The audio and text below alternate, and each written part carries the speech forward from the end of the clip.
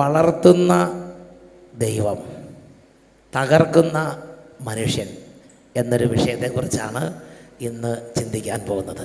ഒരുപാട് പേർക്ക് ദൈവത്തെക്കുറിച്ച് ചില തെറ്റായ കാഴ്ചപ്പാടുകളുണ്ട്. പ്രിയപ്പെട്ട സഹോദരങ്ങളെ, അതിലൊരു കാഴ്ചപ്പാട് ഇങ്ങനെയാണ്: ദൈവം ദുഷ്ടനെ പന പോലെ വളർത്തുന്നു എന്നുള്ളതാണ്. എന്നാൽ ബൈബിൾ 92 സങ്കീർത്തനത്തിൽ 12 തിരുലിഖിതത്തിൽ പഠിപ്പിക്കുന്ന എങ്ങനെയാണ്: നീതിമാൻ പന പോലെ തഴയ്ക്കും, ലബനോനിലെ ദേവദാരു പോലെ അവൻ വളരും. അപ്പോൾ ദൈവത്തിൻ്റെ മകനെ, ദൈവത്തിൻ്റെ മകളെ ദൈവം ഒരുപാട് അനുഗ്രഹിച്ച് ഉയർത്തും എന്നാണ് വിശുദ്ധ ലിഖിതം പറയുന്നത്. ദൈവത്തിന് നമ്മളെക്കുറിച്ചുള്ള വലിയ ഒരു പദ്ധതിയാണ് നമ്മളെ വളർത്തണം, നമ്മളെ ഉയർത്തണം. പ്രിയപ്പെട്ട സഹോദരങ്ങളെ, ജെറമിയായുടെ പുസ്തകത്തിൽ 3-ാം അധ്യായം 19-ഉം 20-ഉം തിരുലിഖിതങ്ങൾ: എൻ്റെ മക്കളോട് കൂടെ നിന്നെ പാർപ്പിക്കാനും സകല ജനതകളിൽ വെച്ച് ഏറ്റവും ഛേദോഹരമായ അവകാശം നിനക്ക് നൽകാനും ഞാൻ എത്രയേറെ ആഗ്രഹിച്ചു. നിങ്ങൾക്ക് വേണ്ടി സകലതും ഞാൻ നിങ്ങൾക്ക് മുമ്പേ, ജനിക്കുന്നതിന് മുമ്പേ ഞാൻ ഒരുക്കിയിട്ടുണ്ട്. എന്നിട്ട് കർത്താവ് പറയാണ്, അതെല്ലാം നിങ്ങൾക്ക് തന്ന് എൻ്റെ ഒപ്പത്തിനൊപ്പം നിങ്ങളെ ഇരുത്താനും നിങ്ങളെ നടത്താനും ഞാൻ എത്രയേറെ ആഗ്രഹിച്ചു. എൻ്റെ പിതാവേ എന്ന് നീ എന്നെ വിളിക്കുമെന്നും എൻ്റെ മാർഗം നീ ഉപേക്ഷിക്കുകയില്ലെന്നും ഞാൻ പ്രതീക്ഷിച്ചു. അപ്പോൾ ഇങ്ങനെ നമ്മളെല്ലാം അനുഗ്രഹിച്ച് ഉയർത്തി, നല്ല വിധത്തിൽ പഠിപ്പിച്ചു, നല്ല സ്കൂളിൽ കൊണ്ടാക്കി. അതായത് നമുക്ക് മുമ്പേ നമ്മുടെ സ്വർഗസ്വനായ പിതാവ് നമുക്ക് മുമ്പേ നടന്ന് നമുക്ക് വേണ്ടി ഓരോ കാര്യങ്ങൾ ഒരുക്കുകയാണ്. ഇത് നമ്മൾ വായിക്കുന്നത് നിയമാവർത്തന പുസ്തകം 1-ാം അധ്യായം 31 തൊട്ട് 34 വരെ വാക്യങ്ങൾ. നിങ്ങൾ ഇവിടെ എത്തുന്നത് വരെ കടന്നു പോരുന്ന വഴികളിലെല്ലാം നിങ്ങളുടെ ദൈവമായ കർത്താവ് നിങ്ങളെ ഒരു പിതാവ് പുത്രനെ എന്നതുപോലെ വഹിച്ചിരുന്നത് മരുഭൂമിയിൽ വെച്ച് നിങ്ങൾ കണ്ടതാണല്ലോ. എങ്കിലും ഈ കാര്യത്തിൽ നിങ്ങൾ നിങ്ങളുടെ ദൈവമായ കർത്താവിനെ വിശ്വസിച്ചില്ല. നിങ്ങൾക്ക് കൂടാരമടിക്കുന്നതിന് സ്ഥലം അന്വേഷിച്ചുകൊണ്ട് അവിടുന്ന് നിങ്ങൾക്ക് മുമ്പേ നടന്നിരുന്നു. പ്രിയപ്പെട്ട സഹോദരൻ, നമുക്ക് വേണ്ടി ദൈവം ആദ്യം പോയി നമുക്ക് വേണ്ടി സ്ഥലം കണ്ടുപിടിച്ചു. അത് പക്ഷെ എന്നിട്ട് കർത്താവ് പറയാണ്, പക്ഷേ ഈ കാര്യത്തിൽ നിങ്ങളുടെ അഹങ്കാരം കാരണം നിങ്ങൾക്ക് വിശ്വസിക്കാൻ പറ്റില്ല. നിങ്ങൾ പറയും, ഞാനാണ് പോയി സ്ഥലം കണ്ടുപിടിച്ചത്, ആനേനെ കുന്തി മാറ്റിയിട്ട് ഇവിടെ വന്നതാ എന്നൊക്കെ ചിലപ്പോൾ പറഞ്ഞു കളയും. നിങ്ങളുടെ മക്കൾക്ക് പഠിക്കാൻ നല്ല സ്കൂളുകൾ ഉണ്ടാകാൻ വേണ്ടി ആദ്യം പോയത് ദൈവമാണ്. നിങ്ങൾക്ക് നടക്കാൻ നല്ല റോഡുണ്ടാകാൻ വേണ്ടി ആദ്യം മുമ്പേ നടന്നത് ദൈവമാണ്.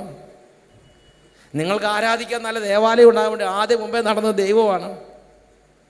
ജെറമിയായുടെ പുസ്തകം 3-ാം അധ്യായം 19-20 വാക്യങ്ങൾ പഠിപ്പിക്കുകയാണ്, ഞാൻ നിങ്ങൾക്കെല്ലാം തരാൻ വേണ്ടി മുമ്പേ നടക്കുന്നു, നിങ്ങൾക്കെല്ലാം വേഗം ഏൽപ്പിച്ചു തരാൻ. ഒരു മകനോ മകളോ പ്രായപൂർത്തിയായെന്നാൽ ആ സ്വത്തെല്ലാം വേഗം വിഭജിച്ച് ആ മക്കൾക്ക് വേഗം ഏൽപ്പിച്ചു കൊടുക്കാൻ വേണ്ടി തത്രപ്പെടുന്ന നല്ലൊരു അപ്പനെ പോലെ എല്ലാം നിങ്ങൾക്ക് വേണ്ടി കരുതിയിരിക്കുന്നതെല്ലാം നിങ്ങൾക്ക് വേഗം ഏൽപ്പിച്ചു തരാൻ കർത്താവ് ആഗ്രഹിച്ചിരിക്കുന്ന എത്രയേറെ ആഗ്രഹിച്ചു.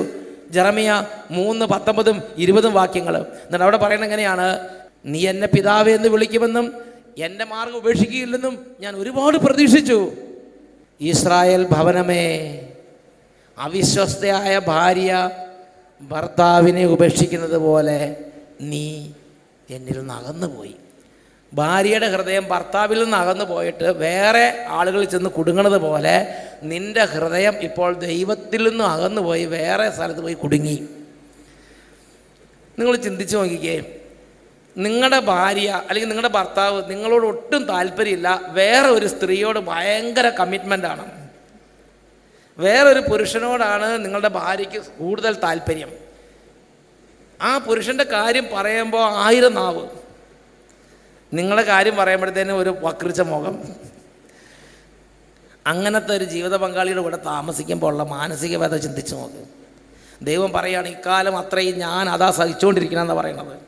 ഞാനിങ്ങനെ എല്ലാം ഒരുക്കി നിങ്ങളെ സ്നേഹിച്ച് അനുഗ്രഹിക്കുമ്പോൾ നിങ്ങൾ അവിശ്വസ്തയായ ഭാര്യ ഭർത്താവിനെ ഉപേക്ഷിക്കുന്നത് പോലെ നിങ്ങൾ എന്നെ മറക്കുന്നു, എന്നെ അവഗണിക്കുന്നു, ഉപേക്ഷിക്കുന്നു.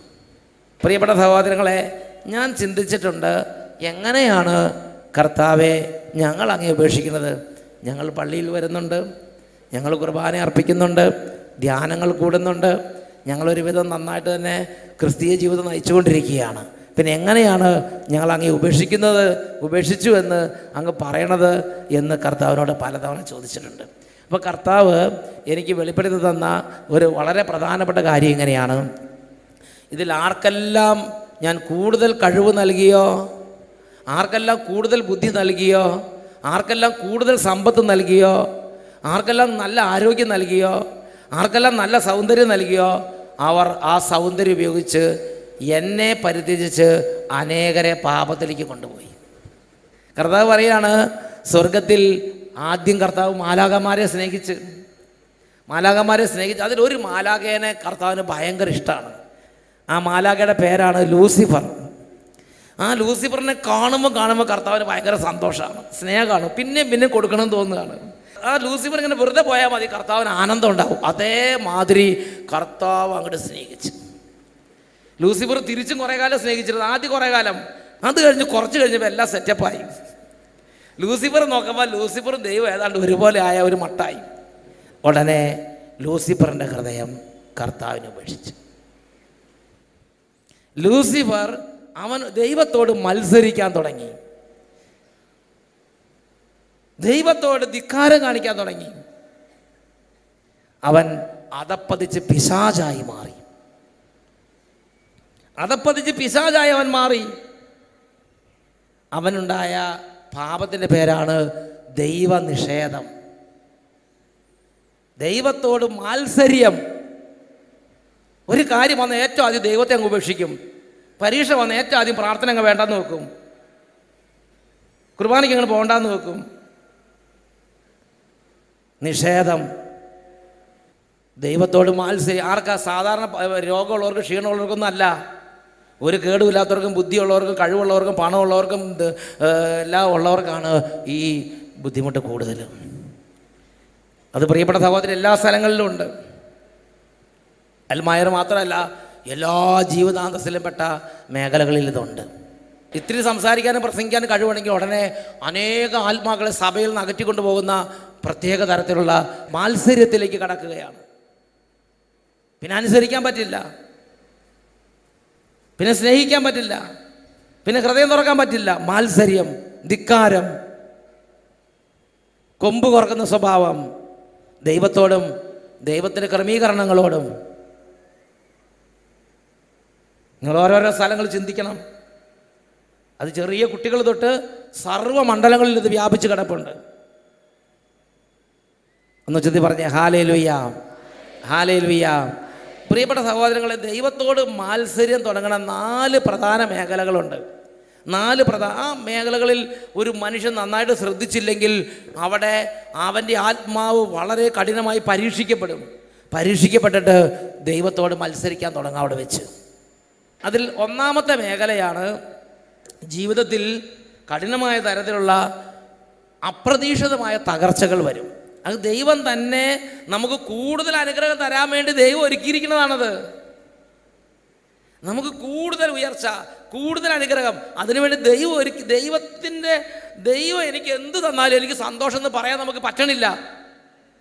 നമ്മുടെ സ്വാർത്ഥതയും നമ്മുടെ അഹങ്കാരവും നമ്മുടെ ഹൃദയത്തെ ദൈവത്തിനെതിരായി തിരിക്കുകയാണ്.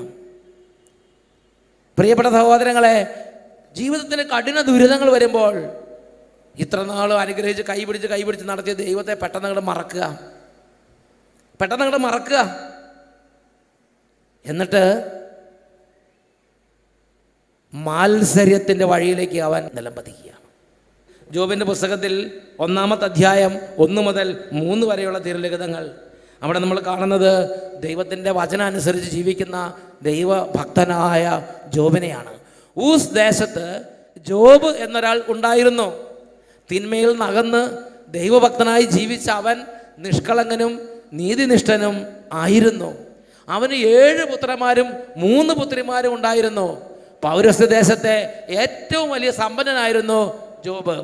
അവന് 7000 ആടുകളും 3000 ഒട്ടകങ്ങളും 500 ജോഡി കാളകളും 500 പെൺകഴുതകളും എണ്ണമറ്റ ദാസന്മാരും അവന് ഉണ്ടായി. വലിയ ഉസ് ദേശത്തെ, മധ്യപൗരസ്ത്യ ദേശത്തെ വലിയ ഒരു ധനികനാണ് ജോബ്. ജോബിന് നല്ലൊരു ഭാര്യ, ധാരാളം മക്കൾ, സന്താന പുഷ്ടിയുള്ള കുടുംബം, അങ്ങനെ മക്കൾക്ക് നല്ല ആരോഗ്യം, അങ്ങനെ സന്തോഷമായിട്ട് ജീവിച്ചു വരികയാണ്. ജോബ് ചെയ്യുന്നതെല്ലാം അനുഗ്രഹമായിട്ട് വന്നുകൊണ്ടിരിക്കുകയാണ്. ദൈവത്തിൻ്റെ കൃപയാൽ ദൈവം വേലി കെട്ടി ജോബിനെ സംരക്ഷിക്കുകയാണ്. ഒന്ന് ഉച്ചത്തിൽ പറഞ്ഞേ ഹല്ലേലൂയ. പ്രിയപ്പെട്ട സഹോദരങ്ങളെ, എന്നാൽ സാത്താൻ ദൈവത്തോട് പറഞ്ഞു, അതെ, ഇങ്ങനെ നല്ല നല്ല കാര്യങ്ങൾ കൊടുക്കുമ്പോഴല്ലേ ജോബിൻ്റെ സ്നേഹം. ജോബിന് ശരിക്കുള്ള സ്നേഹം അറിയണമെങ്കിൽ നീ കൊടുക്കണ ഈ നല്ല കാര്യങ്ങൾ ഒന്ന് കൊടുക്കാതിരുന്നാൽ തനി സ്വഭാവം അറിയുന്നു. ദൈവം പറഞ്ഞു, ജോബിനെ എനിക്കറിയാം, എൻ്റെ ജോബ് എന്നെ വിട്ടു പോവില്ല. പ്രിയപ്പെട്ട സഹോദരങ്ങളെ, അപ്പോൾ ദൈവം സാത്താനോട് പറഞ്ഞു, എൻ്റെ ജോബേ, നീ വിചാരിക്കണ ഇങ്ങനെ ഈ ഓലപ്പാമ്പ് കാണുമ്പോഴത്തേനും അങ്ങോട്ട് കൊണ്ട് ചാഞ്ചാടുന്ന ആളൊന്നും അല്ലട്ടാ, എൻ്റെ പുത്രനാ, എനിക്ക് യോഗ്യനാ, അവൻ എന്ത് വന്നാലും ഉറച്ചു നിൽക്കും, സമ്പത്ത് കണ്ടിട്ടൊന്നുമല്ല എന്നെ സ്നേഹിക്കണത് എന്ന് ദൈവം സാത്താനോട് പറഞ്ഞു. Praise the Lord. സാത്താൻ പറഞ്ഞു, കാണാം, ധൈര്യം ഉണ്ടെങ്കിൽ ഒന്ന് പരീക്ഷിച്ച് നോക്കാൻ പറഞ്ഞു. പ്രിയപ്പെട്ട സഹോദരങ്ങളെ, ജോബിൻ്റെ പുസ്തകം 1-2 അധ്യായങ്ങൾ വായിച്ചു നോക്കുക. ജോബിന് പെട്ടെന്ന് എല്ലാം കൂടെ നഷ്ടപ്പെട്ടു. അങ്ങനെ എല്ലാം നഷ്ടപ്പെട്ടു. ശരീരം മുഴുവൻ രോഗം പിടിച്ച്, മക്കളെല്ലാം മരിച്ച്, സമ്പത്ത് നഷ്ടപ്പെട്ടു, വീട് നഷ്ടപ്പെട്ടു, എല്ലാം നഷ്ടപ്പെട്ടു. അങ്ങനെ എല്ലാം തകർന്നു. പ്രളയം വന്നു എന്ന് വിചാരിച്ചാൽ മതി, എല്ലാം നഷ്ടപ്പെട്ടു. അങ്ങനെ ജോബ് പിന്നെ ബാക്കിയൊരു ശരീരം ഉണ്ടായിരുന്നു, ആരോഗ്യമുള്ള ശരീരം, അതിന് ഭാര്യയും. അപ്പോൾ എന്തായി, ഈ ശരീരം മുഴുവൻ മുമ്പേ പറഞ്ഞ മാതിരി തല തൊട്ട് കാല് വരെ വ്രണമായി. ആ വ്രണമല്ല, ഈ ഓടിൻ്റെ കഷ്ണം എടുത്തിങ്ങനെ മാന്തി ജോബിങ്ങനെ ഇരിക്കുമ്പം ജോബിൻ്റെ ഭാര്യ വന്നു. ജോബിൻ്റെ പുസ്തകം 2-ാം അധ്യായം 7-10 വരെയുള്ള ആ സമയത്ത് ഭാര്യ രംഗപ്രവേശം ചെയ്ത് ജോബിൻ്റെ ശരീരത്തെ സാത്താൻ അടി മുതൽ മുടി വരെ വ്രണങ്ങൾ കൊണ്ട് നിറച്ചു. ജോബ് ചാരത്തിൽ ഇരുന്ന് ഓട്ട് കഷ്ണം കൊണ്ട് ശരീരം ചുരണ്ടിക്കൊണ്ടിരുന്നു. ഓട്ട് കഷ്ണിട്ട് മാന്തുക. അപ്പോൾ അവൻ്റെ ഭാര്യ പറയാണ്, നീ ഇനിയും ദൈവഭക്തിയിൽ ഉറച്ചു നിൽക്കുന്നുവോ? ദൈവത്തെ ശപിച്ചിട്ട് പോയി ചാകു മനുഷ്യ. ആ ഭാര്യ ഇത്രയും കാലം ഒരുമിച്ച് പാട്ടുപാടി, ഒരുമിച്ച് സ്തുതിച്ച്, ഒരുമിച്ച് ആരാധിച്ച്, ഒരുമിച്ച് ധ്യാനം കൂടി, ഒരുമിച്ച് പള്ളിയിൽ പോയി, ഒരുമിച്ച് സന്ധ്യാപ്രാർത്ഥന, ഒരുമിച്ച് ബൈബിൾ വായിച്ച് കയ്യും കോർത്ത് നടന്നതാണ്. ഇപ്പം എന്തായി? ഇപ്പം ഇങ്ങനെയായി. ഇതാണ് നമുക്ക് വരുന്നൊരു ഒരു ടെസ്റ്റ്. പ്രിയപ്പെട്ട ദൈവമക്കളെ, നമ്മൾ ആലോചിച്ച് നോക്കണം. മണൽ മാന്തി ആഴത്തിൽ കുഴിച്ച് പാറമേൽ അടിസ്ഥാനമിട്ട് ദൈവമായ നല്ല ബന്ധത്തിൽ ആധ്യാത്മിക ജീവിതം പടുത്തുയർത്താത്തൊരു മകനാണോ മകളാണോ നീ? അപ്രതീക്ഷിതമായി ദുരിതങ്ങൾ വരുമ്പോൾ, അപ്രതീക്ഷിതമായി സാമ്പത്തിക നഷ്ടങ്ങൾ വരുമ്പോൾ, ബിസിനസ് എല്ലാം പരാജയപ്പെട്ട് വട്ടപൂജ്യമാകും, ചിലപ്പോൾ മൈനസിലേക്ക് പോകും. തീരാത്ത കട 30-40 കോടി കടമൊക്കെ വന്നു കഴിയുമ്പോൾ നമ്മുടെ ബാലൻസൊക്കെ തെറ്റും. ആ സമയത്ത് ആകാശമില്ല, ഭൂമിയില്ല, ഇങ്ങനെ മുടി വലിച്ചു പറിക്കാൻ തോന്നും. അതുപോലെ ഇങ്ങനെ നടക്കുന്ന സമയത്ത് ഭാര്യ അങ്ങോട്ട് വന്ന് ഇങ്ങനെ പറയുക, നീ ദൈവത്തെ ശപിച്ചിട്ട് പോയി മരിക്കുക. അപ്പോൾ ജോബ് അങ്ങനെ മണലിൽ ഭവനം പണിത ഭോഷനായ മനുഷ്യനായിരുന്നില്ല. ജോബ് മണൽ മാന്തി ആഴത്തിൽ കുഴിച്ച് പാറമേൽ അടിസ്ഥാനമിട്ട് ദൈവത്തോടുള്ള ബന്ധത്തിൽ വിശ്വാസ ജീവിതം പടുത്തുയർത്തിയ മനുഷ്യനായിരുന്നു. അദ്ദേഹം ഉടനെ പറയുകയാണ്, ഭോഷത്വം പറയുന്നുവോ? ദൈവകരങ്ങളിൽ നിന്ന് നന്മ സ്വീകരിച്ച നാം തിന്മ സ്വീകരിക്കാൻ മടിക്കുകയോ? Price the Lord. പ്രിയപ്പെട്ട സഹോദരങ്ങൾ, അപ്പോഴും ജോബ് ദൈവത്തെ മാത്രം മുറുകെ പിടിച്ച്, സമ്പത്തിനെ അല്ല, സുഖലോലഭതയല്ല, സ്ഥാനമാനങ്ങളല്ല, ശരീരത്തിൻ്റെ സുസ്ഥിതിയല്ല. രോഗം വന്നാലും എല്ലാവരും കൂട്ടുകാരും ഉപേക്ഷിച്ചു, നാട്ടുകാരും ഉപേക്ഷിച്ചു, ബന്ധുക്കൾ ഉപേക്ഷിച്ചു, ഒറ്റ മനുഷ്യനിപ്പോൾ തിരിഞ്ഞു നോക്കണില്ല. ആകെ ഈ ലോകത്ത് ഒരേ ഒരാൾ മാത്രം ഇപ്പോൾ കൂടെയുള്ളത് ഭാര്യയാണ്. ആ ഭാര്യ ഇങ്ങനെ പറഞ്ഞുകൊണ്ടിരിക്കുക. പക്ഷെ അപ്പോഴും ജോബ് പറഞ്ഞില്ല, ഞാൻ ദൈവത്തെ ഉപേക്ഷിക്കില്ല. ആർക്കൊക്കെ വേണമെങ്കിൽ, എല്ലാവർക്കും വേണമെങ്കിൽ എന്നെ ഉപേക്ഷിക്കാം, പക്ഷെ ഞാൻ ദൈവത്തെ ഉപേക്ഷിക്കില്ല. അദ്ദേഹം ദൈവത്തെ മുറുകെ പിടിച്ച് നിൽക്കുകയാണ്. അപ്രതീക്ഷിതമായി തകർച്ചകളും നഷ്ടങ്ങളും നിന്ദാപമാനങ്ങളും ഉണ്ടാകുമ്പം നാം അടിത്തറ പാറയിലാണെങ്കിൽ, എന്ന് പറഞ്ഞാൽ ദൈവവുമായിട്ട് നല്ല ബന്ധത്തിൽ ഇപ്പോൾ തന്നെ നമ്മൾ നല്ല കാലത്ത് ദൈവമായിട്ട് നല്ല ബന്ധത്തിലായാൽ അന്ന് ബന്ധം ഒലയില്ല. എന്തൊക്കെ നഷ്ടപ്പെട്ടാലും ശരി, ദൈവത്തിൽ ഗാഢമായി അവർക്ക് വിശ്വാസം ഉണ്ടാവും. ലോകത്തിൽ 2 തരത്തിലുള്ള മനുഷ്യരുണ്ട്. ഒന്ന് ജോബിനെ പോലുള്ള മനുഷ്യരുണ്ട്, മറ്റൊന്ന് ജോബിൻ്റെ ഭാര്യനെ പോലുള്ള മനുഷ്യരുണ്ട്. തിരിച്ചടികൾ വന്ന് പ്രശ്നം വന്ന് ഉടനെ നമുക്ക് ചപങ്കായി നിരാശയായി, എന്തിനെങ്ങനെ കൊന്തയിലാണ്, എന്തിനെങ്ങനെ പള്ളിയിൽ പോണത്, എന്തിനെങ്ങനെ ധ്യാനം കൂടുന്നത്, എന്തിനെങ്ങനെ പ്രാർത്ഥിക്കുന്നത്, എന്നാ കാര്യം, ഇങ്ങനെയൊക്കെ പറഞ്ഞ് ലാഘവ ബുദ്ധിയോടെ ദൈവിക കാര്യങ്ങളെ തുച്ഛീകരിച്ച് സംസാരിക്കുക, ദൈവിക കാര്യങ്ങളെ തുച്ഛീകരിച്ച് കാണുക, വില കുറച്ച് കാണുക. ഉച്ചത്തിൽ പറഞ്ഞേ ഹല്ലേലൂയ, ഹല്ലേലൂയ. എന്നാൽ ജോബ് പറഞ്ഞു, ഞാൻ ഒരിക്കലും എൻ്റെ കർത്താവിനെതിരെ ചിന്തിക്കില്ല, സംസാരിക്കില്ല. ജോബിൻ്റെ പുസ്തകം 19-ാം അധ്യായം 17 മുതൽ 19 വരെ വാക്യങ്ങൾ. എൻ്റെ ഭാര്യ എന്നോട് അറപ്പ് കാട്ടുന്നു. അപ്പോഴേ ആകെ ഒരാൾ ലോകത്തിൽ അടുത്ത് വരുന്നത് ഭാര്യ മാത്രമാണ്.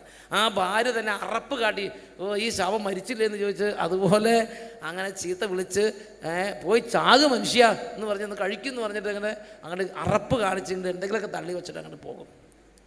എൻ്റെ ഭാര്യ എന്നോട് അറപ്പ് കാട്ടുന്നു, എൻ്റെ സഹോദരന്മാർക്കും ഞാൻ നിന്ദാപാത്രമായി, കൊച്ചുകുട്ടികൾ പോലും എന്നെ പുച്ഛിക്കുന്നു, എന്നെ കാണുമ്പോൾ അവർ പരിഹസിക്കുന്നു, എൻ്റെ ഉറ്റ സ്നേഹിതന്മാർ എന്നിൽ നിന്ന് അറപ്പോടെ അകലുന്നു, ഞാൻ സ്നേഹിച്ചവർ എനിക്കെതിരെ തിരിഞ്ഞു. ഓക്കെ, ശരീരത്തിൻ്റെ വേദനയേക്കാൾ വലിയ വേദനയുടെ ഒരു മേഖലയാണ് ഈ പറയണത്, മനസ്സിൻ്റെയും ഹൃദയത്തിൻ്റെയും വേദന. 19-ാം അധ്യായത്തിൽ 23 തൊട്ട് 26 വരെ വാക്യങ്ങൾ. എൻ്റെ വാക്കുകൾ എഴുതപ്പെട്ടിരുന്നെങ്കിൽ, അവ ഒരു പുസ്തകത്തിൽ രേഖപ്പെടുത്തപ്പെട്ടിരുന്നെങ്കിൽ, ഇരുമ്പ് നാരായവും ഈയവും കൊണ്ട് അവ എന്നേക്കുമായി പാറയിൽ ആലേഖനം ചെയ്തിരുന്നെങ്കിൽ, എനിക്ക് ന്യായം നടത്തിത്തരുന്നവൻ ജീവിക്കുന്നുവെന്നും അവസാനം അവിടുന്ന് എനിക്ക് വേണ്ടി നിലകൊള്ളുമെന്നും ഞാൻ അറിയുന്നു. എനിക്ക് ന്യായം നടത്തി തരുന്ന എൻ്റെ ദൈവമുണ്ട്. ആ ദൈവം ജീവിക്കുന്ന ദൈവമാണ്. അവൻ എന്നെ ഒരിക്കലും തള്ളിക്കളയുകയില്ല. ഈ കാണുന്ന കാര്യങ്ങളൊന്നും എൻ്റെ ദൈവം എന്നെ ഉപേക്ഷിച്ചതിൻ്റെ ലക്ഷണമല്ല. എനിക്ക് ദൈവമുണ്ട്, എൻ്റെ ദൈവം എനിക്ക് ഞാനൊന്നും ചെയ്യേണ്ട കാര്യമില്ല. ഇതെല്ലാം ദൈവം തന്നെ രൂപാന്തരപ്പെടുത്തിക്കൊള്ളും. ദൈവത്തിന് കഴിയും. ദൈവത്തിൽ വിശ്വാസം അവൻ ഏറ്റു പറയുകയാണ്. എൻ്റെ ചർമ്മം അഴുകി ഇല്ലാതായാലും, എൻ്റെ മാംസത്തിൽ ഈ ശരീരത്തിൽ ഇരുന്നു കൊണ്ട് തന്നെ എൻ്റെ ദൈവത്തെ ഞാൻ കാണും, എൻ്റെ ദൈവത്തെ ഞാൻ ആരാധിക്കും. പ്രിയപ്പെട്ട സഹോദരങ്ങളെ, ഇതാണ് ദൈവമായ കർത്താവ് നമ്മിൽ നിന്ന് ആഗ്രഹിക്കുന്ന കാര്യം. എന്നാൽ ദുരിതങ്ങൾ വരുമ്പോൾ അനേകം കുടുംബങ്ങൾ, അനേകം ദൈവമക്കളെ സാത്താൻ പ്രലോഭിപ്പിക്കുന്ന ഒരു കാര്യമാണ് പ്രാർത്ഥന ഉപേക്ഷിക്കുക, ദേവാലയത്തിലേക്ക് പോകുന്നത് ഉപേക്ഷിക്കുക, വിശ്വാസം ഉപേക്ഷിക്കുക. ദൈവ നിഷേധത്തിലേക്കും നിരീശ്വര ചിന്തയിലേക്കും യുക്തിവാദത്തിലേക്കും സാത്താൻ എന്നെയും നിങ്ങളെയും വലിച്ചിഴയ്ക്കും.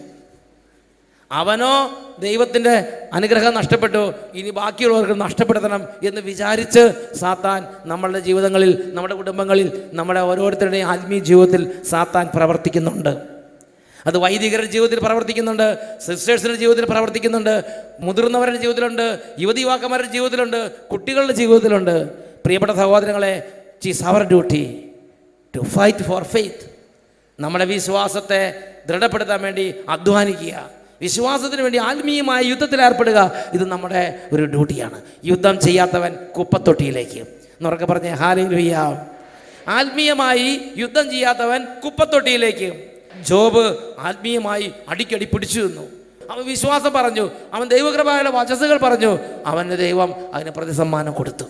ദൈവ നിഷേധത്തിലേക്ക് നാം വീണു പോകുന്ന രണ്ടാമത്തെ മണ്ഡലമാണ് നമ്മൾ ആത്മീയമായി കുറേ കാര്യങ്ങളൊക്കെ ചെയ്യുന്നത് പോലെ യഥാർത്ഥമായി ദൈവത്തോട് സ്നേഹമില്ലാതെ കുറേ കാര്യങ്ങളൊക്കെ ചെയ്തു കൂട്ടിയിട്ട് കുറച്ച് കാലം കഴിയുമ്പോൾ നമുക്ക് ശരിക്കും പരീക്ഷണം ഉണ്ടാവും. ആ പരീക്ഷണ സമയത്ത് നമ്മൾ വീണ് പോകും. അന്ന സമയത്ത് നമ്മൾ ഇങ്ങനെ പറയും, ഇത്രയും കടന്ന് ചത്ത് പറഞ്ഞിട്ട് ഇപ്പം എന്താ കാര്യം? ഇത്രയും കടന്ന് നമ്മൾ അലതല്ലിപ്പം പള്ളിക്ക് വേണ്ടി പണിയെടുത്തു, അല്ലെങ്കിൽ അധ്വാനിച്ചു, ധ്യാനത്തിന് വേണ്ടി അധ്വാനിച്ചു, ശുശ്രൂഷ ചെയ്തു, എന്ത് കാര്യം? ഇപ്പം ഞാൻ പറയുകയാണെങ്കിൽ ഞാൻ ഇങ്ങനെ പറയും, 25 വർഷം വചനം പ്രഘോഷിച്ചു, എന്ത് കാര്യം? Praise the Lord. ഒരു വികാരിച്ചനാണ് ഇങ്ങനെ ചിന്തിക്കും, ഇങ്ങനെ മാറി മാറി കുറേ പള്ളികളിൽ ഇരുന്ന് കുറേ കാലം അധ്വാനിച്ചു, എന്ത് കാര്യം? ആരുണ്ട് ഇതൊക്കെ കാണാൻ? നിങ്ങളാണ് ഇങ്ങനെ പറയും, 10-25 വർഷം പള്ളിയിൽ പോയി പ്രാർത്ഥിച്ചു, എന്ത് കാര്യം? ഇതിനേക്കാൾ വരെ അപ്പുറത്ത് അവരൊക്കെ നോക്കിയേ, ഒരു കേട്, അവർ പള്ളിയിൽ പോകണില്ല, പ്രാർത്ഥിക്കുന്നുമില്ല, അവർക്ക് നല്ല ഉയർച്ച. പ്രിയപ്പെട്ട സഹോദരങ്ങളെ, നിങ്ങൾ എന്താണ് അന്വേഷിക്കുന്നത്? ദൈവത്തെയാണോ ഉയർച്ചയാണോ അന്വേഷിക്കുന്നത്? മലാക്കി പ്രവാചകന ഗ്രന്ഥം 3-ാം അധ്യായം 13 മുതൽ 18 വരെ വാക്യങ്ങൾ. കർത്താവ് അരുളി ചെയ്യുന്നു, എനിക്കെതിരെയുള്ള നിങ്ങളുടെ വാക്കുകൾ കഠിനമായിരിക്കുന്നു, എന്നിട്ടും ഞങ്ങൾ അങ്ങേക്കെതിരായി എങ്ങനെ സംസാരിച്ചു എന്ന് നിങ്ങൾ ചോദിക്കുന്നു. നിങ്ങൾ പറഞ്ഞു, ദൈവത്തെ സേവിക്കുന്നത് വ്യർത്ഥമാണ്. അവിടുത്തെ കൽപ്പനകൾ അനുസരിക്കുന്നത് കൊണ്ടും സൈന്യങ്ങളുടെ കർത്താവിൻ്റെ മുമ്പിൽ വിലാപം ആചരിക്കുന്നവനെ പോലെ നടക്കുന്നത് കൊണ്ട് എന്ത് പ്രയോജനം? ഇനിമേൽ അഹങ്കാരികളാണ് ഭാഗ്യവാന്മാർ എന്ന് ഞങ്ങൾ കരുതും. ദുഷ്കർമ്മികൾ അഭിവൃദ്ധിപ്പെടുക മാത്രമല്ല, ദൈവത്തെ പരീക്ഷിക്കുമ്പോൾ അവർ രക്ഷപ്പെടുകയും ചെയ്യുന്നു. കർത്താവിനെ ഭയപ്പെട്ടിരുന്നവർ പരസ്പരം സംസാരിച്ചു. ഇതാണ് അടുത്തൊരു മേഖല. എന്നും പള്ളിയിൽ പോവുക, എന്നും പ്രാർത്ഥിക്കുക, എല്ലാ വിധത്തിലും ക്ഷമിച്ചും സഹിച്ചും ദൈവവചനം അനുസരിച്ച് ജീവിക്കുമ്പോൾ അപ്പുറത്തെ ധിക്കാരവും ധാർഷ്ട്യവും അഹങ്കാരവും കാണിച്ച് തോന്നിയതെല്ലാം ചെയ്ത് വായിക്ക് വന്നത് കോതയ്ക്ക് പാടുന്നത് പോലെ എന്തെല്ലാം തോന്നിയതൊക്കെ ചെയ്ത് നടന്ന് അവർക്കൊന്നൊരു കുഴപ്പമില്ല. ഈ ക്ഷമിച്ച് ഈ വചനം അനുസരിച്ച് ഇങ്ങനെ ഇത്രയും കാലം ജീവിച്ചപ്പോൾ അവരുടെ മേൽ തന്നെ പിന്നെയും ഓരോ ഭാരങ്ങൾ. ദൈവത്തെ ഭയപ്പെട്ടിരുന്നവർ പരസ്പരം സംസാരിച്ചു. ഇതൊരു കഠിനമായ പാപത്തിൻ്റെ മേഖലയാണ്. അതുകൊണ്ട് ജോബിൻ്റെ പുസ്തകത്തിൽ 15-ാമത്തെ അധ്യായത്തിൽ 26 തൊട്ട് 29 വരെ വാക്യങ്ങൾ. കനത്ത പരിചയമേന്തി ധിക്കാരപൂർവം അവിടുത്തെ നേരെ പാഞ്ഞു ചെല്ലുന്നു. അവൻ മുഖവും അരയും മേധസ്സുകൊണ്ട് മൂടിയിരിക്കുന്നു. വിജനമാക്കപ്പെട്ട നഗരങ്ങളിലും ആളൊഴിഞ്ഞ പാർപ്പിടങ്ങളിലും അവൻ വസിച്ചിട്ടുണ്ട്. നാശത്തിന് ഒഴിഞ്ഞിട്ടിരുന്നവയാണ് അവ. അവൻ സമ്പന്നനാവുകയില്ല, അവൻ്റെ ധനം നിലനിൽക്കുകയില്ല, അവൻ ഭൂമിയിൽ വേര് പിടിക്കുകയില്ല. അവൻ ശൂന്യതയിൽ ആശ്രയിച്ചു, ശൂന്യതയായിരിക്കും അവനുള്ള പ്രതിഫലം. എന്ന് പറഞ്ഞാൽ നമ്മൾ തലകുത്തി മറിഞ്ഞ് അധ്വാനിക്കും, ഏറ്റവും അവസാനം അവന് ഒന്നും ബാക്കി ഉണ്ടാവില്ല. ജീവിതം മരുഭൂമിയിലെ കുറ്റിച്ചെടി പോലെ തളർന്നു പോകാനുള്ള ഒരു കാരണം ഇതുപോലുള്ള അതികഠിനമായ നിഷേധമാണ്. ദൈവത്തെ നിഷേധിക്കുന്ന 3-ാമത്തെ മണ്ഡലം. ഒരു ദൈവ പൈതൃക ജീവിതത്തിൽ ദൈവം ഇങ്ങനെ അനുഗ്രഹിച്ച് കൈപിടിച്ച് ഉയർത്താൻ തുടങ്ങുന്ന സമയത്ത് ദൈവത്തെ നിഷേധിക്കാൻ സാത്താൻ കൗശലപൂർവ്വം കെണിവെക്കും. അപ്പോൾ എസെക്കിയേൽ പ്രവചനത്തിൽ 29-ാം അധ്യായം 9-10 തിരുലിഖിതങ്ങൾ, ഞാനാണ് കർത്താവ് എന്ന് അവർ അപ്പോൾ അറിയും. നൈൽ എൻ്റേതാണ്, ഞാനാണത് ഉണ്ടാക്കിയത് എന്ന് നീ പറഞ്ഞു. അതിനാൽ ഞാൻ നിനക്കും നിന്റെ നദികൾക്കും എതിരാണ്. മിഗ്ദോൽ മുതൽ സെവനഗോപുരം വരെ എത്യോപ്യയുടെ അതിർത്തിയോളം ഈജിപ്തിനെ ഞാൻ ശൂന്യവും വിജനവുമാക്കും. നമുക്ക് ദൈവം നല്ല അനുഗ്രഹം തന്നു, ബുദ്ധി തന്നു, സ്ഥാപനം ഉണ്ടാക്കി, ബിസിനസ് ഉണ്ടാക്കി, ഫാക്ടറി ഉണ്ടാക്കി, കടയുണ്ടാക്കി, കൃഷിസ്ഥലം ഉണ്ടാക്കി, വീടുണ്ടാക്കി, ഇതെല്ലാം ആയി കഴിയുമ്പോൾ പറയുകയാണ്, ഇതൊക്കെ ഞാനുണ്ടാക്കിയതാണ്, ഇതെല്ലാം ഞാനുണ്ടാക്കിയതാണ്. പ്രിയപ്പെട്ട സഹോദരങ്ങളെ, നമ്മുടെ ജീവിതത്തിൽ ആരോഗ്യവും സമ്പത്തും കഴിവും നല്ല ഉയർച്ച എല്ലാം ദൈവം തന്ന് അനുഗ്രഹിച്ച് കൊണ്ടുപോകുമ്പോൾ നമ്മുടെ കുടുംബത്തെ തകർക്കാൻ നമ്മുടെ ഉള്ളിലൊരു മെൻറ്റാലിറ്റി ഉണ്ടാക്കും. ഇതെൻ്റേതാണ്, എനിക്കിഷ്ടം പോലെ ഞാൻ ചെയ്യും, ഇത് ഞാൻ അധ്വാനിച്ചുണ്ടാക്കിയതാണ്, എനിക്കിഷ്ടം പോലെ ഞാനിത് ചെയ്യും. ഇങ്ങനെ ചിന്തിക്കുക, ഇങ്ങനെ പറയുക, ഇത് നമ്മുടെ ജീവിതത്തെ തകർക്കുന്ന ഒരു കെണിയാണ്. ദൈവം പറയാണ്, അങ്ങനെ ചിന്തിക്കുകയും അങ്ങനത്തെ ഒരു മെൻറ്റാലിറ്റി ഹൃദയത്തിൽ സൂക്ഷിക്കുകയും ചെയ്യുന്ന ഒരു ദൈവ പൈതലോ ഒരു സമൂഹമോ ഒരു ഇടവകയോ ആകട്ടെ, കഫർനാമേ നീ സ്വർഗത്തോളം ഉയർത്തപ്പെട്ടുവെന്നോ, നീ പാതാളത്തോളം താഴ്ത്തപ്പെടും. ഈ വചനം അങ്ങനെ നിലനിൽക്കുകയാണ്. ഇന്ന് വീട്ടിൽ സമൃദ്ധി എല്ലാം കുമിഞ്ഞുകൂടുമ്പോൾ എന്താ സംഭവിക്കുന്നത്? കുടുംബത്തിൽ നിന്ന് പ്രാർത്ഥന ഇല്ലാതായി, ഒട്ടും പ്രാർത്ഥിക്കാൻ നേരമില്ല. മക്കൾ പഠിച്ച് പണ്ട് അത്യാവശ്യം പ്രാർത്ഥന ഉണ്ടായിരുന്നതാ, പഠിച്ച് 10ാം ക്ലാസ് ആയപ്പോൾ കുറച്ച് കുറഞ്ഞു, പിന്നെ MBA എടുത്തു, അല്ലെങ്കിൽ ഡിഗ്രി എടുത്തു, ജോലിയായി. ഓരോ ഉയർച്ച അനുഗ്രഹവും വരുന്നതനുസരിച്ച് കുടുംബത്തിൽ ദൈവത്തെ ഉപേക്ഷിക്കുന്ന അന്തരീക്ഷം കൂടി വരികയാണ്. പണ്ട് നടന്ന് പള്ളി കൊണ്ടുവരുന്ന സമയത്ത് 7:45 കുർബാനയെങ്കിൽ 7 മണിക്ക് നടന്ന് പള്ളി എത്തുമായിരുന്നു. ഒരു 4-5 കിലോമീറ്റർ നടന്ന് 1 മണിക്കൂറും 1.5 മണിക്കൂറും നടന്ന് കുർബാനയ്ക്ക് അരമണിക്കൂർ മുമ്പ് പള്ളിയിലെത്തി കാലും കൈയൊക്കെ കഴുകി പള്ളിക്കുള്ളിൽ കയറുന്ന പ്രാർത്ഥിക്കുമായിരുന്നു. ഇപ്പോൾ വീടായി, റോഡായി, വണ്ടിയായി, കൃത്യം 7:45 മണിയടിച്ച് കഴിഞ്ഞ് പെട്ടെന്ന് അങ്ങ് വരും, പള്ളിയിൽ കയറും, അത് കഴിഞ്ഞ് പെട്ടെന്ന് അങ്ങോട്ട് പോകും. ദൈവിക കാര്യങ്ങൾക്കും ദേവാലയ കർമ്മങ്ങൾക്കും ഒട്ടും സമയമില്ലാതായി. പ്രിയപ്പെട്ട സഹോദരങ്ങളെ, നിങ്ങൾ ചിന്തിച്ചു നോക്ക്, ഈ ലോകത്തിൽ ആരാണ് കൂടുതൽ സാത്താൻ സേവ ചെയ്യുന്നത്? ആരാണ്? എന്നും കൂലിപ്പണിക്ക് പോയി ഇങ്ങനെ ചെയ്യുന്ന ആളുകളൊന്നല്ല. ദൈവം അനുഗ്രഹിച്ച് ഒരു ലെവലിലെത്തി കഴിഞ്ഞപ്പോൾ സാത്താൻ സേവയാണ്. ഇപ്പോൾ ദൈവത്തെ വേണ്ട, സാത്താൻ സേവയാണ്. പിന്നെ ആരാണ് സ്വന്തം ശരീരം കൊണ്ട് സൗന്ദര്യം കൊണ്ട് അനേകരെ വഴിതെരിച്ച് പാപത്തിലേക്ക് നയിക്കുന്നത്? നിങ്ങൾ ചിന്തിച്ചു നോക്കുക. ഈ ലോകത്തിൽ ദൈവവചനം ലംഘിക്കാനും ദൈവവചന ലംഘനത്തിൻ്റെ കൂടാരങ്ങൾ ഉണ്ടാക്കാനും വേണ്ടി ആരാണ് മുന്നിട്ടിറങ്ങണത്? ദൈവം അനുഗ്രഹിച്ച് ഉയർത്തി വരും. നിയമാവർത്തന പുസ്തകം 8-ാം അധ്യായം 12 മുതൽ 14 വരെ വാക്യങ്ങൾ. നിങ്ങൾ ഭക്ഷിച്ച് തൃപ്തരായി കഴിയുമ്പോൾ, നല്ല വീടുകൾ പണിത് അവയിൽ താമസിച്ച് കഴിയുമ്പോൾ, നിങ്ങളുടെ ആടുമാടുകൾ പെരുകുകയും വെള്ളിയും സ്വർണവും വർദ്ധിച്ചു വരികയും സകലത്തിലും സമൃദ്ധി ഉണ്ടാകുകയും ചെയ്യുമ്പോൾ, നിങ്ങൾ അഹങ്കരിക്കുകയും നിങ്ങളുടെ ദൈവത്തെ മറക്കുകയും ചെയ്യരുത് എന്ന് പറഞ്ഞാൽ, പഠിച്ച് നല്ല ലെവലിലായി, അല്ലെങ്കിൽ അധ്വാനിച്ച് എല്ലാം നല്ല വിധത്തിലായി കഴിയുമ്പോൾ നിങ്ങളുടെ ദൈവത്തെ നിങ്ങൾ മറക്കരുത്. എഴുന്നേറ്റ് നിൽക്കാം. കർത്താവ് യെശയ്യാ പ്രവചനത്തിൽ പറയുകയാണ്, ആകാശമേ കേൾക്കുക, ഭൂതലമേ ശ്രദ്ധിക്കുക. ഞാൻ എൻ്റെ മക്കളെ പോറ്റി വളർത്തി.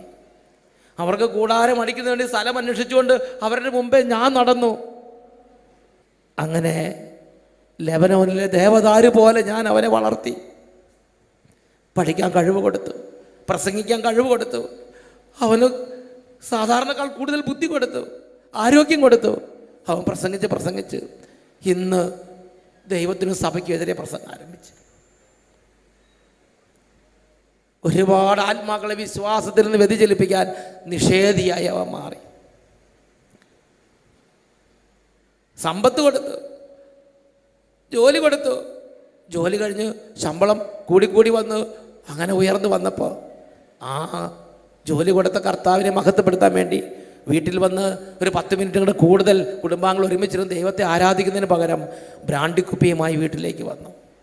അത് പൊട്ടിച്ച് കൂട്ടുകാരെ കൂടി അർമാദിക്കാൻ തുടങ്ങി. സന്ധ്യാപ്രാർത്ഥന സമയത്ത് കൂട്ടുകാരും കൂടി കുടുംബത്തിൽ കടന്ന് വലിയ അരാജകത്വവും വലിയ അർമാദിക്കുന്ന വലിയ തരത്തിലുള്ള സുഖലോലുപത്തിൽ കൂത്താട്ടമായി മാറി. ഈ സമയം കരങ്ങൾ ഉയർത്തി ഉറക്കെ സ്തുതിക്കുക. Hallelujah, hallelujah. എൻ്റെ മകനേ, എൻ്റെ മകളെ, പിതാവായ ദൈവം വാത്സല്യമാകുന്ന മഞ്ഞ് കണം കൊണ്ട് പൊതിയുന്ന സമയമാണിത്. Hallelujah, hallelujah, hallelujah, hallelujah. ആകാശമേ കേൾക്ക, ഭൂമിയെ ചെവി തരിക. കൈകൾ കൂപ്പി മക്കളെ പോറ്റി വളർത്തി, അവരെന്നോട് മത്സരിക്കുന്നു.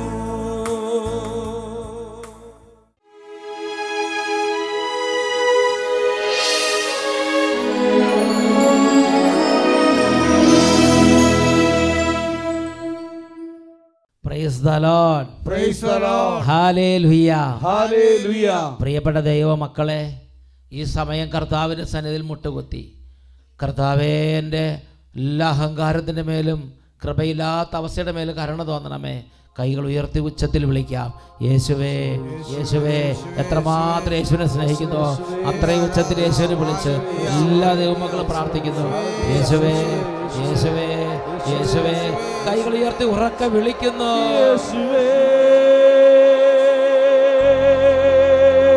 ഹൃദയം നുറുങ്ങി